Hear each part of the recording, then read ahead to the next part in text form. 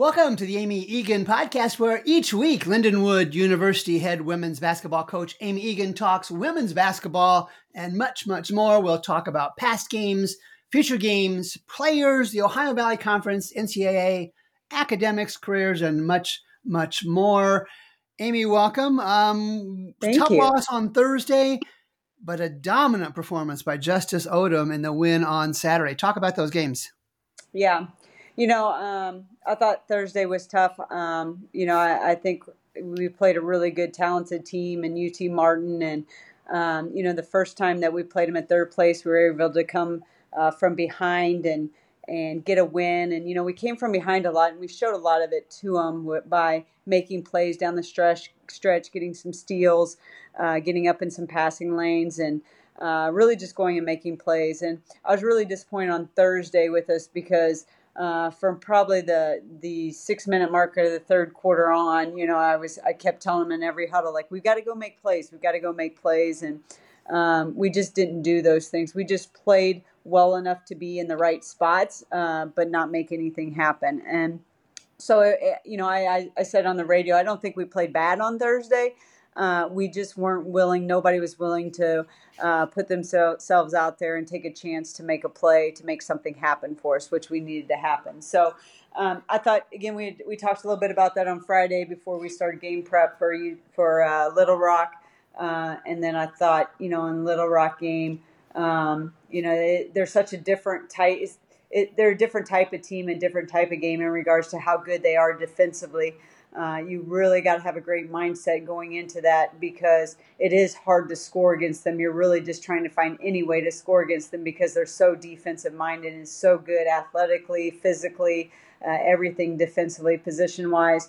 And I thought our mentality on Saturday was really good. I thought our defense was great. We made some things happen. I think we turned them over 20 times. And so we made some things happen, but we also found ways to score, and especially down the stretch, I thought Justice was huge for us.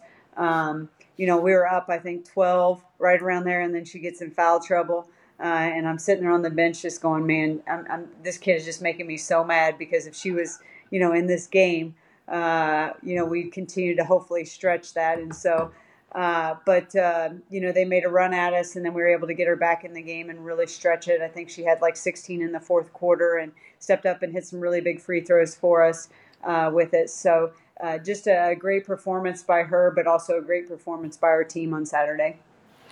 And I think we've talked about this before, but you're heading toward completing that first year at Lindenwood. And just as you come from other places, what kind of traditions have you started already at Lindenwood, and maybe ones you'll look to add in the coming years? Yeah. Well, I think, for us and our program just in general and overall, for us, you talk about culture and you talk about setting the groundwork and laying down your program this year. And I think it's been a lot of that. We've tried to do everything we can and to the best of our ability with who we want to be, how we want to do things, what we want that to look like. On and off the floor with our kids. And, I still think there's a lot of adjustments we'll make after this year because it's such a learning process your first year with how things operate, whether it's the other side of campus or operate within your program or operate within your kids and so forth with it. But I do think it's really, really important, and having the ability and the resources to do team building type stuff is something that, not only brings you, some fun to your team, but also I think encourages them and brings them closer. I always feel like anytime you can put them in vulnerable situations with team building is sometimes the best because then they really learn who each other are outside of just on the floor, and they kind of grow that connection, and whether that's learning how to talk to each other or learning about their families or maybe some of the hardships they've been through in life, I think it really does help. When you talk about like traditions and those kind of things, we do a lot of team stuff. We do we call it PG days, personal growth days, that are traditions for us that I think help with some of the team building.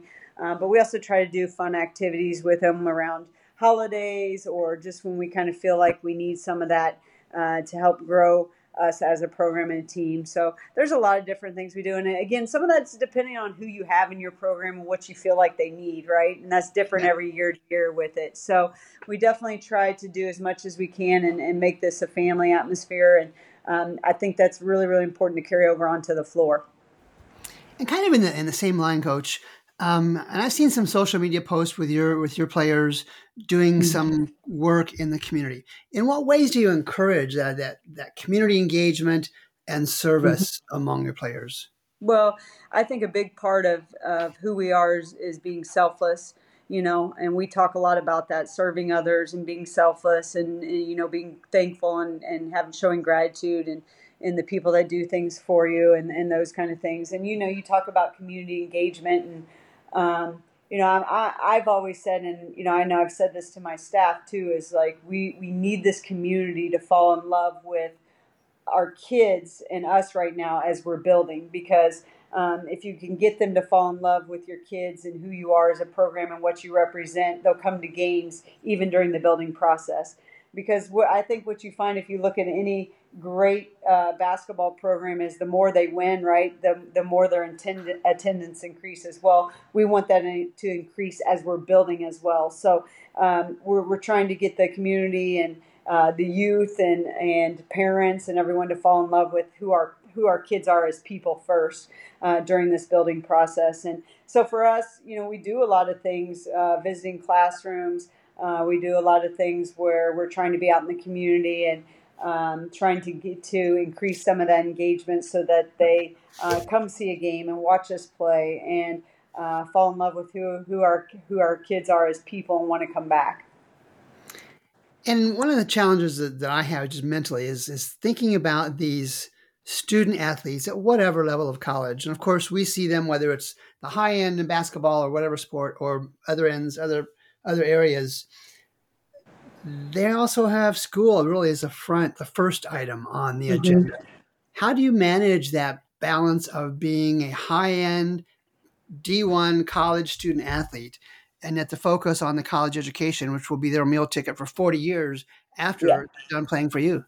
Yeah, and I do think it is hard for kids to manage everything. You're talking about 18 to 21-year-old kids that, they have school, they have basketball, they want a social life, like they're at that point in their life. So I think it is really, really tough for them, and we really try to get them to understand through conversation kind of where those priorities lie.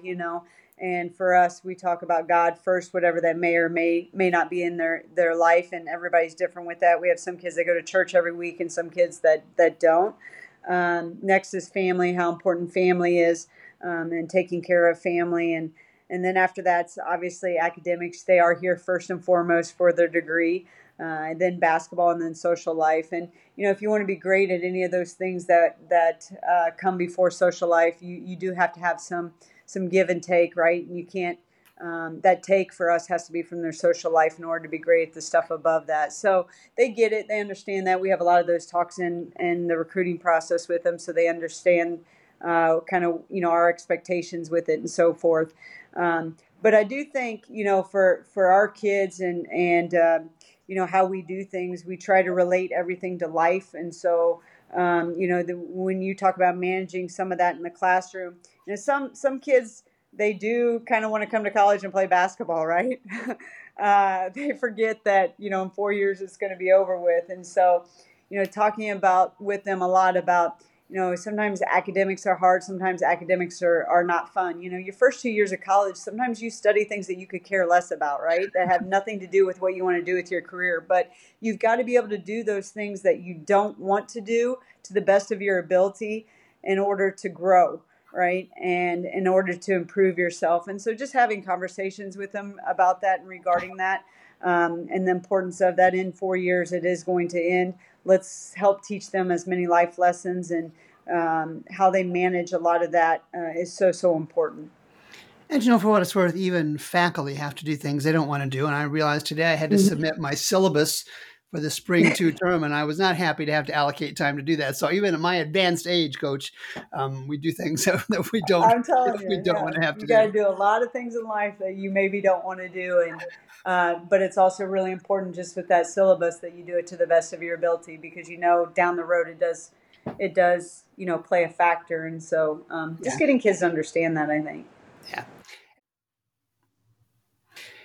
And Coach, we've talked about a lot of things in our first year of doing this podcast, but one of the things we haven't talked about is technology. What are some of the technologies you would either like to see come to Lindenwood or ones that you're even using already? Yeah. So I think, technology is an everyday changing thing. It's an everyday growing thing within the field of athletics and sports. I think even if you look at from 2 years ago to now, the amount of whether it's emails I get every day or the amount of people that reach out that want to, talk to us about, hey, we have this technology that can figure this out with this kid and this out and how to do scouting reports, and that it just keeps increasing with stuff.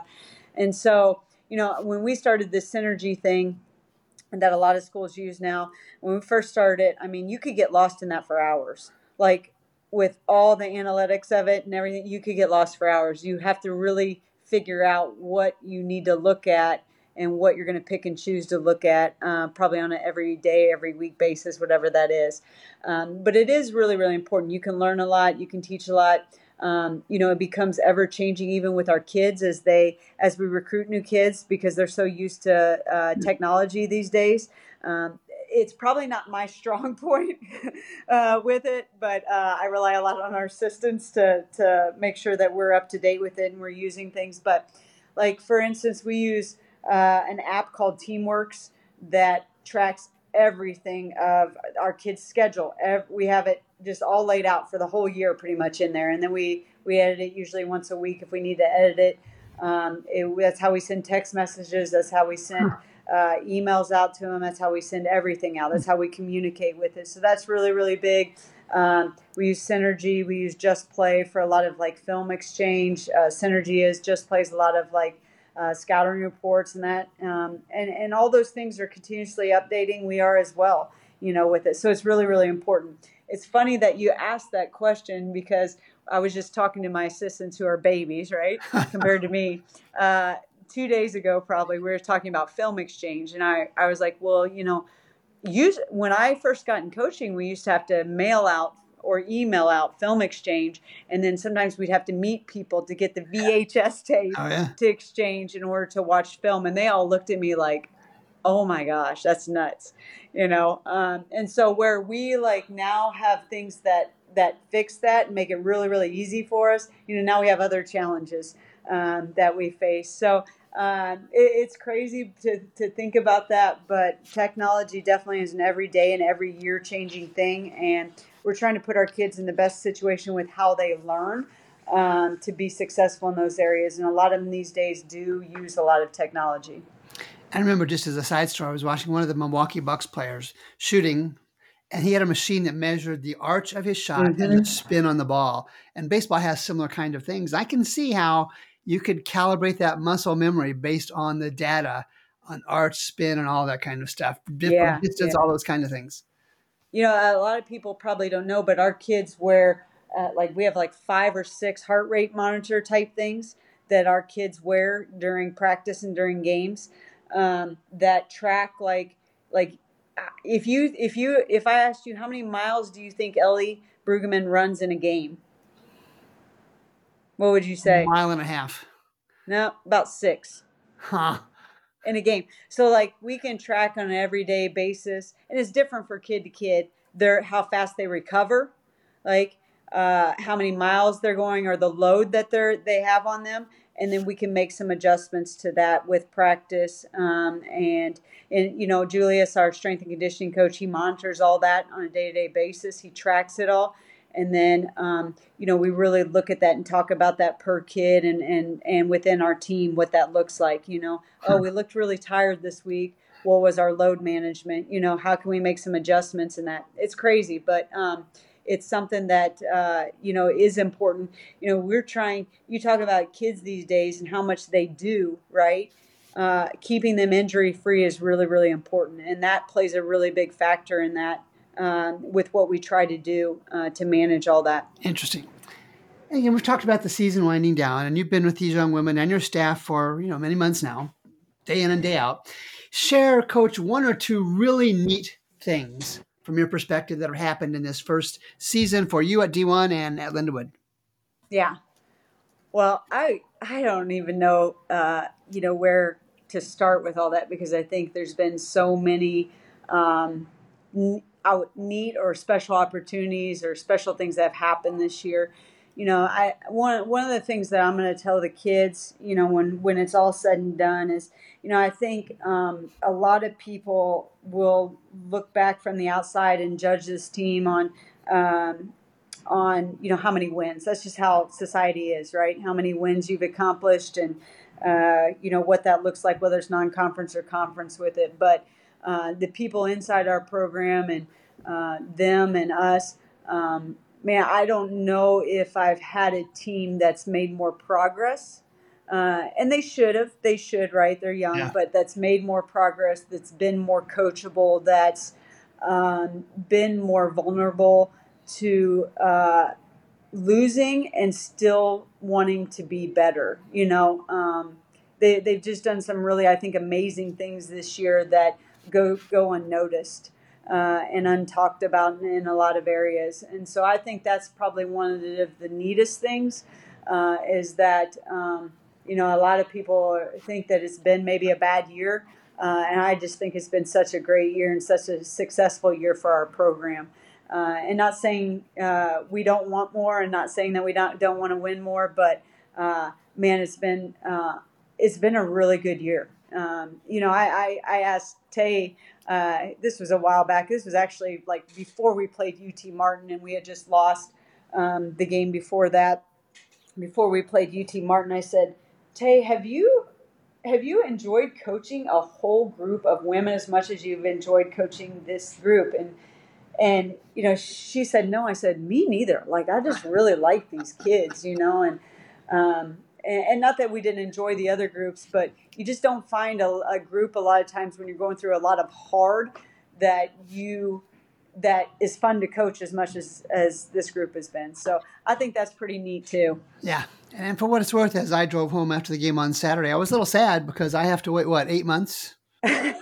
Amy, I know, me too. Unless you can get another game, sometime soon, I'm going to have to wait 8 months to see these young women play live again. I'm a little upset at that, but I'll and then, of course, changing big topics here, court storming, big deal last weekend, a couple weekends ago. It could happen at Lindenwood someday. What are your thoughts? It's going to happen. Yeah. Come on. What are your thoughts on balancing the joy of the moment with the safety of really the opposing players and the officials? It's crazy because the radio station just asked me that today with it, how I felt about it. I think, first of all, we have a great student section here, right? I mean, we have a lot of kids that come to games. And I think that's awesome. We talk about being the sixth man and that kind of stuff, and I definitely think we have that here. And so we're really thankful for that. So it's going to happen here. We're building right now, but there's going to be a time where there's going to be some really big wins and some really big things happen within our program. And so it may happen here if there's not a rule to it. But I do think there does need to be something. You rewatched whether it happened to Caitlin Clark or the Duke player, this past week with stuff. I think there has to be something set in place to protect the opposing team. I definitely think that. Like the last thing you need to worry about or want to worry about as a coach is one of your players getting hurt in a post-game celebration. Do I want those celebrations to happen because I think they're awesome? Yes, 100%. But I think there has to be something set in place for the opposing team for sure. I don't know what that is or what that's going to look like, but it's going to have to come to that with it. So that's really kind of how I feel about it and what I think. I don't know the solution for sure to it, but I definitely think there needs to be something. Well, if I ever get the chance to storm the court, storm will be a strong word because I will walk slowly.